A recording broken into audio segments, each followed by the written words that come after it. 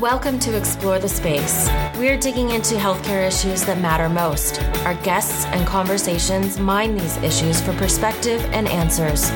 There is a gulf between healthcare and our communities. This is the place to talk about it. Now here's your host, Dr. Mark Shapiro. Welcome back to Explore the Space podcast. I'm your host, Mark Shapiro, and I am delighted to be back with you for a new episode of Explore the Space podcast.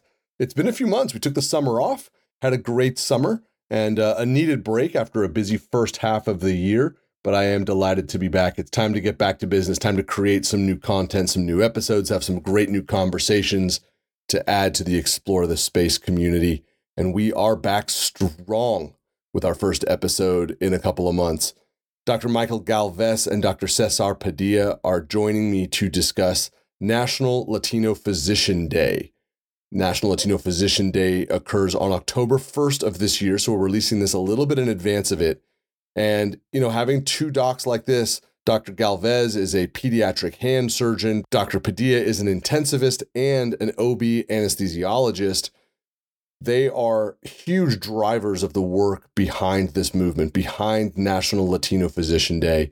To have them on to discuss the origins of it, the vision of it, the mindset behind the work, and most importantly, the data and the demographics that underscore the project of drawing awareness to the need for more Latino and Latina physicians in the United States is just extraordinarily compelling. This was a lot of fun. It was eye-opening in the extreme, and just a wonderful experience to have these two scholars, these two advocates, these two change makers join me on Explore the Space podcast. I think you're going to absolutely love it.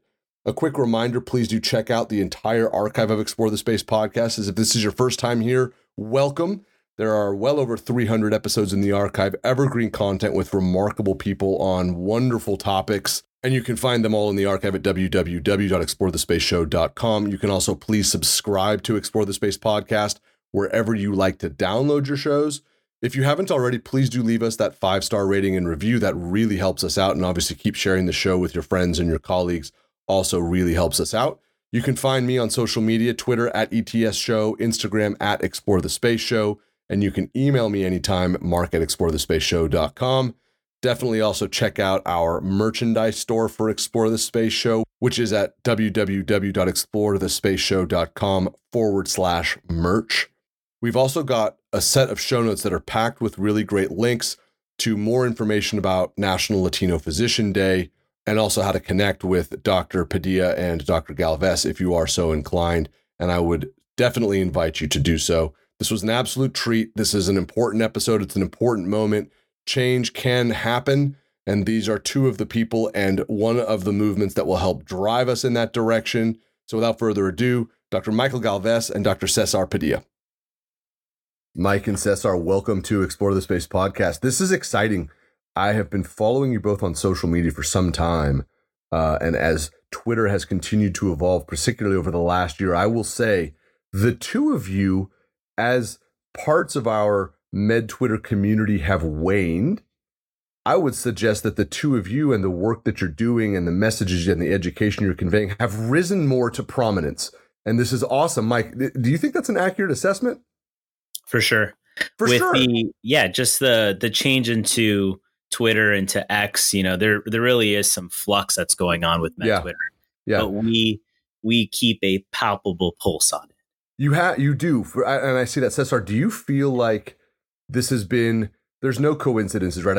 I just don't believe in that. Has that been, and I don't believe in like quote unquote good timing. There's an opportunity that I feel like you guys have grabbed. Were you conscious of that? Is this something you both have talked about, or is this more instinctive?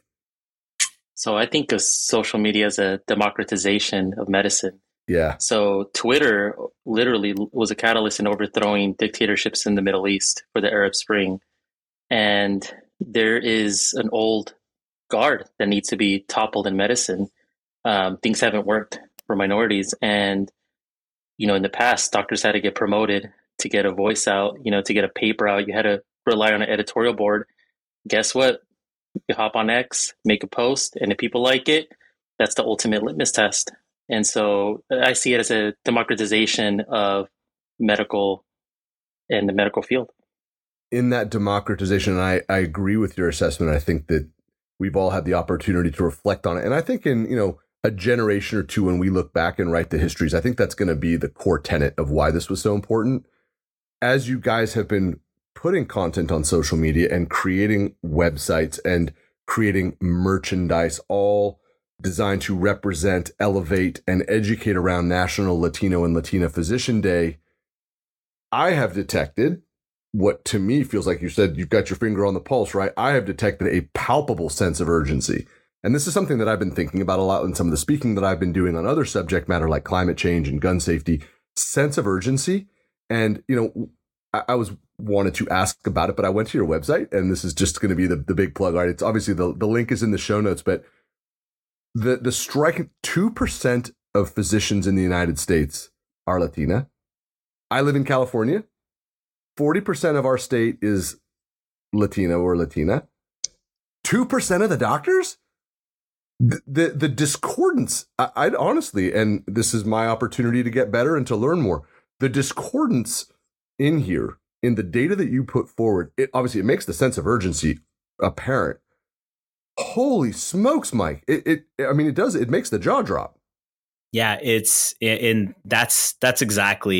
what's been our goal, is showing that sense of urgency, that 6% of physicians with Latinos, Latinas together is not enough, to help take care of this large and growing patient population, where it's up to 40% in California and Texas, and statistics show that it's going to go, up to 50% in the next few decades. So absolutely. Cesar, we here, California, right, the state that we live in, I'm proud to live here. I love it. I've spent most of my life here. Trumpeted, right, the 5th largest economy in the world. And it is. And we boom in many sectors. As the Latino and Latina population continues to grow and will exceed 50% before hopefully we leave this planet, how can we hope to maintain an economy and growth that chugs along at that rate with that level of discordance in how we're going to be able to provide healthcare? That's sort of a rhetorical question as I hear myself say it out loud. So your question specifically is, how do we keep up with the demands of the patient populations? Yeah. If we're going to maintain an economy that's that big, that powerful, that important to everything from food to industry to tech, the people that are doing it in larger and larger part are going to be of Latino descent. Yeah. The data around outcomes when you have concordance in those who provide your healthcare, man, we're going to have a mismatch here. Yeah, you're absolutely right. And that's why, part of National Latino Physician Day is to advocate for legislative change. If we look at the last 50 years of what the medical system has provided, it simply has failed in diversifying medicine. There's been some improvements, but it hasn't kept up with the pace of diversity of our state and country. And as the saying goes, California leads the way, right? If it happens California first, the rest of the country follows. So I'm proud to be a Californian. So we now are in a place where we have to look at alternatives. We need infrastructure. We need, post-SCOTUS ruling against affirmative action, I think should be a sign of inspiration. Frankly, we should see the cup half full. An example is looking at community college attendance, bilingual skills. I mean, that's another example we talk about. And it's just crazy to say out loud, right? Like, how is it that bilingual skills are not a metric for acceptance in a California medical school? Hello? When doesn't that matter as much as 10 research publications, 20 research? Like, what's going to make you a better doctor? Like, let's keep it real. Let's keep it real, right? What's going to make you a better doctor? So it has to be structural change, Mark, and it has to be done with legislative power behind it, because nothing's going to change without the power of the law. So we really believe that. And I think to answer your question, it's really the only way. We have to look at the last 50 years and just, the chapter's closed. It has not worked. I went to medical school in Texas. The same applies, right? I mean, that it wasn't part of the education, hardwired and baked in. Again, an opportunity to do better. I like the focus, though, on legislative change. There's obviously a lot of levers to pull here, but in order to have this happen at tempo, at scale, to have those percentages move, it seems like legislative change is a key place to start. Mike, how has that landed both in your organization kind of coming up with ideas and elevator pitches and things to present, and also actually on the ground action? How has the work around legislative movement been going? Yeah, so it really has been side by side with this thought process, because we are thinking this is not, as you can tell, this is not just, a Cinco de Mayo. This is not just like a celebration. Hey, Latino physicians, let's do it. Let's work harder and there'll be more of us. Recruit the next generation. Right. And people will tell us that, oh yeah, we just need to recruit more Latino doctors, but there are thousands of pre-medical students that are applying. And so we are thinking big. We are thinking this as a movement. And we, the way we're created by the system, right? We're both we're products of the community college system of California. And we are at the top of our game, meaning we have jumped through every hoop, gone underneath everything. We're incredibly hardworking. We're double fellowship trained, and we're doing very complex things. I take care of kids with complex pediatric problems, and Cesar takes care of anesthesia and patients with complex obstetric problems. We are, just like you mentioned you've mentioned before, we are full-time busy physicians, but we think that this is so important that this is equally, as important as the work that we are doing with patients. We believe that this is a bigger aspect that needs to be changed, from a systemic aspect, from the educational aspect, as mentioned, with coming from community college, and the language aspect.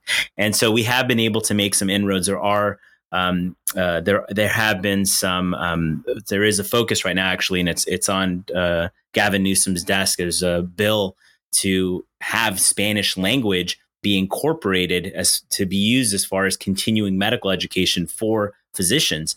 That's what we need, right? Why are we missing the language component?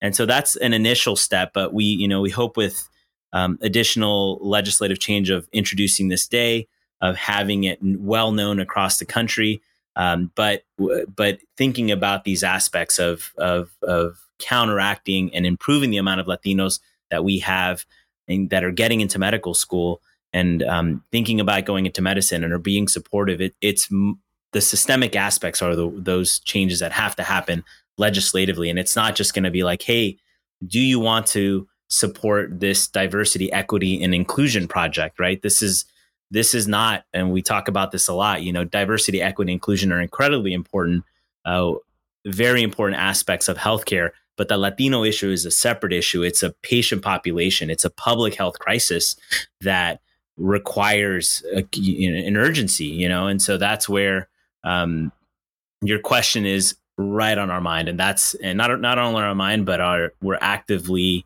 moving forward in different avenues right now to get that going. I think it's important to also acknowledge, right, that you are both well positioned to do this for a variety of ways, but certainly the state that we're all residents of, I think, will probably be as much, if not more, open to this thought process and idea from our elected officials than many other states in the Republic, which I think is a good thing.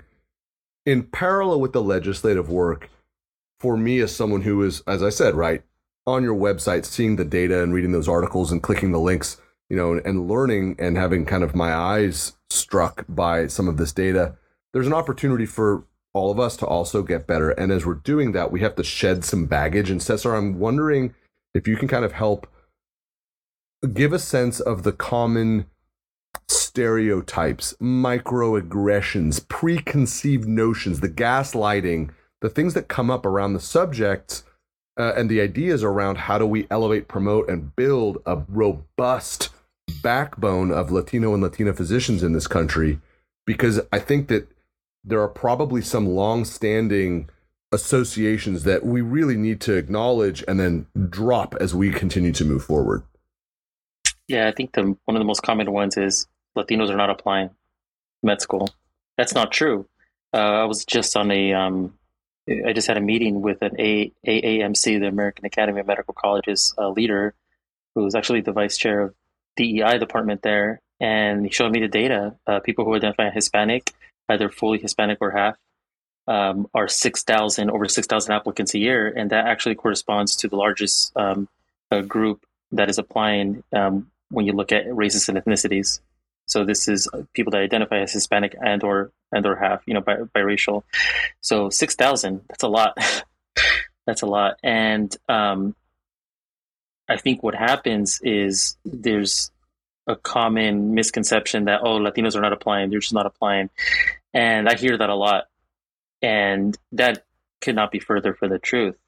And look, it's not saying that, just because you're Latino, you should get into med school. No, an important part of this movement is demanding excellence. So I don't know if you've seen the messaging of Latino excellence. And what we mean is that this should not be lowering the standards. No, not at all. It just means, for example, and I've been involved with mentoring organizations. I cannot tell you how many times it's like I could paint an archetype of a Latino or Latina pre-med student. Usually first generation, parents came from Latin America. They're holding down 2 or 3 jobs, community college graduates. They do everything right, 3.89 GPA, but they get 50th percentile in the MCAT. And you tell me, is that a reason? Is that going to predict that person being not being a good doctor? Even though this person speaks, perfect Spanish, has excelled at top universities, and even if they didn't, what's wrong with the state school? Has proven themselves, and so you see this story again and again, and it was to the point of frustration. So when Mike approached me with this idea, it's like, yeah, like we need to really break down these narratives. The first one being definitely Latinos are not applying. And the other one is like this bias around community college graduates. And that one is important to tackle because when community college graduates who then go on to a 4-year and apply to med school, they're actually less likely to get into medical school when you adjust for other variables. And that's a bias from the system. That's a direct bias. It's like, come on, like the rich get richer. If you go to an Ivy League, you're going to get in. So that's another. And the reason it's important to highlight community college is because most minorities in this country, and especially in the state of California, are more likely to go to community college and be low income. And those graduates who go to community college actually end up going back to the communities to serve. They're more likely to. It's not a surprise. If you grew up poor, you want to help poor people. But those are some of the narratives that we're trying to tackle, and some of the misconceptions that we're trying to tackle as well. Mike, as you're doing that and you're facing down these sort of generational barriers that are hardwired, right? The preconceived notions that Cesar was just describing, particularly the inherent bias around community college versus wherever else. And I mean, that resonates. That seems like something that will take a significant amount of work to break down. What maintains the energy, right? You all maintain a high tempo, and you have your lives outside of this. You've got your full-time clinical practices outside of this. What's helping to maintain the tempo and the spirit? Because right after October 1st, like you said, this isn't a celebration. This is longitudinal work. What's maintaining the spirit and the energy for you? Yeah, it's exactly as Cesar said, is we see ourselves as these students. I think of myself, even though I'm 5 years in my practice, well established, taking really good care of patients, I still see myself as that community college student. I still envision myself as that pre-med. And I remember it like it was yesterday. I went to community college. I didn't do well in high school, had a 2.8 GPA. But when I started community college, got my act together, and it was wonderful because it was a place that they would quiz you on things, test you on things that you studied, right? And then I remember going to Berkeley, and it was the complete opposite. No matter how hard I studied, I couldn't get an A, for example. And I ended up getting a 3.1 GPA. And what I tell people all the time is, had I started at UC Berkeley, and these are direct names, and we're very open about the schools, and this hasn't changed because we still talk to students right here, right now, and they're going through the same thing. Anyways, had I started at Berkeley as a freshman, I wouldn't have gotten above a 3.0 GPA. And then we would be hearing the same story of a Latino pre-med student who worked their butt off, at a UC, for example, and ended up getting a below a 3.0 GPA, having to do a post-bac another 2 years of their lives, having to take the MCAT 1 or 2 times, and so the drive is that we know we have met, these are real people, Latinos that come, who speak Spanish, who are ready, hardworking, able to work, and have been put in purgatory for all these different aspects. And so we are very motivated to change this narrative. And you're right, it's going to be difficult. There's these generational barriers. Step 1 no longer exists, but guess what? Now we have step 2, right? And the MCAT is still there, and we're going to change it around, but it's going to be different, and it's not. There will always be standardized tests to take our money. They're not going anywhere. That's right. Soon, but there has to be this realization, and we're going to say it out loud, that, hey, you made this test, you have created this problem. That's right. So now what are we going to do to change that? Do we have to create legislation? Do we have to sit down with the UC Board of Regents? Do we have to sit down with the president? Do we have to sit down? And that's where this grassroots movement is not from one organization, right? This is a group, a very large group. And, we have thousands of Latino doctors across the country, medical students, pre-meds, attendings from every single state, essentially, where we are building a coalition where we will put that spotlight. We have a spotlight, we're hardworking, right? We're the Latino working and putting the fence together, right? It's 8 p.m. We're still working, right? We're still working. We got the light on. We're still working, right? We didn't stop at 5. We're hungry. And so that's where that drive is in us. And I see Cesar smiling. But that's us, And so we're super fired up to continue this work. And this is our second annual National Latino Physician Day. We have 85 organizations, including the AMA, the CMA, the AAMC, the ACGME, all these, letters of groups of medical bodies. And we're very proud that they have supported this, that they see that there is a problem. And we are hoping to partner and to make these changes and to generate real change not for us. We're good. I'm good. I passed all the hoops. We're fine. I'm taking care of patients, doing a good job. But I keep saying I'm doing a good job. I'm doing good work. But I'm not patting myself on the back. But we really care about is that next generation. We care about our father, our abuelita who have never met a Latino physician. That's where we're at, and it hasn't changed. I'm curious about that because on the one side of the spectrum, I hear the sort of motivation to, fill the pipeline and make sure it doesn't leak. On the far other side of the spectrum, for the two of you, right? You're accomplished attendings. You're here. You've done the work.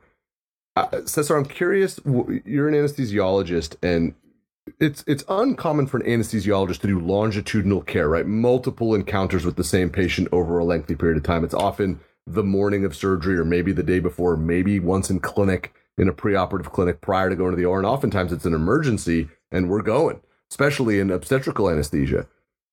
As a white man, it's not uncommon for me to meet other white male doctors. That has been my life experience, and that would reflect the demographics of our profession. What is it like for you and for patients who are Latino or Latina who meet you as their anesthesiologist and hear, hey, I'm Dr. Padilla, I'm going to be taking care of you, we're going to put you to sleep soon, here's what to expect? Is the dynamic different?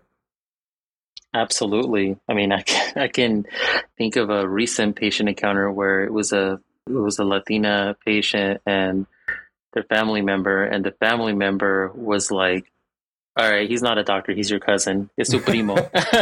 It was like family. Yeah. Or patients that are just afraid. And, there's these lived experiences that you can't replicate or that you can't even teach that are not taught. Like, for example, a lot of Hispanics that are here, a lot of Latinos that are immigrants are undocumented. And you can see this sort of fear and, you never know. It's illegal to ask if someone's documented or not. But you can tell there's this unease. And once you start to talk about, I love to wear my Mexican soccer team club, like my jacket, and they're like, whoa, is that Guadalajara? And then we start talking, and then it's just, it's something amazing to strike. And I just, I want to mention something that I think is important for the audience to hear is, one of the narratives here, and it's not an explicit narrative, but it's an underlying narrative, is that what we're really highlighting is the social and ethical responsibilities that universities have to their surroundings. And this is something that the business world has tackled with. So like the Roosevelt Institute, which is a progressive think tank out of New York, says that if you're a private entity, your creation in itself is due and owed to the infrastructure of the public society. Like you cannot become, for example, just a Silicon Valley company out of thin air. You need the infrastructure to support the social, the tax, whatever. You need the support. And so therefore, there's this inherent social and ethical obligation. We have not heard that language. What is the ethical obligation of UC Berkeley to East Oakland? What is the ethical obligation of UCLA to East LA? And I'm tired of this. I'm tired of this because it's not just in medicine, Mark. When you look at the LA Times is in hot water because they didn't have enough Latino writers. When the city is 50% Latino, how could you get an authentic perspective of LA with a few Latino writers?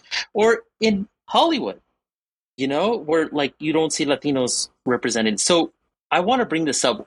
I want to know on the minds of our hospital presidents of whether it's a UC president or, the Board of Regents, I want to know what do they think is their ethical and social responsibility of their universities to the immediate surrounding communities, which, by the way, the janitors and the custodial staff come from those communities that are cleaning their rooms and cleaning their and cooking the food in the hospitals. What is that? I want to know.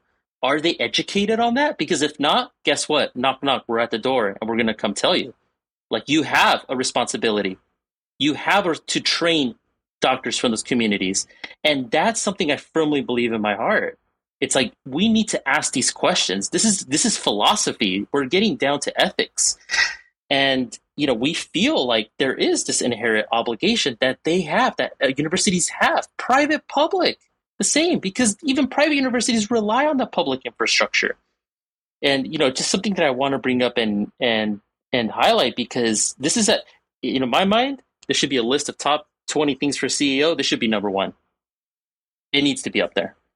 Especially when they see the population data, the demographic evolution, and that discordance that you described so eloquently. I tend to agree. I think that this certainly needs to be something front burner. And I think that both of you help not only to educate and not only to elevate, but that sense of urgency that, at least for me right now on so many issues, really resonates.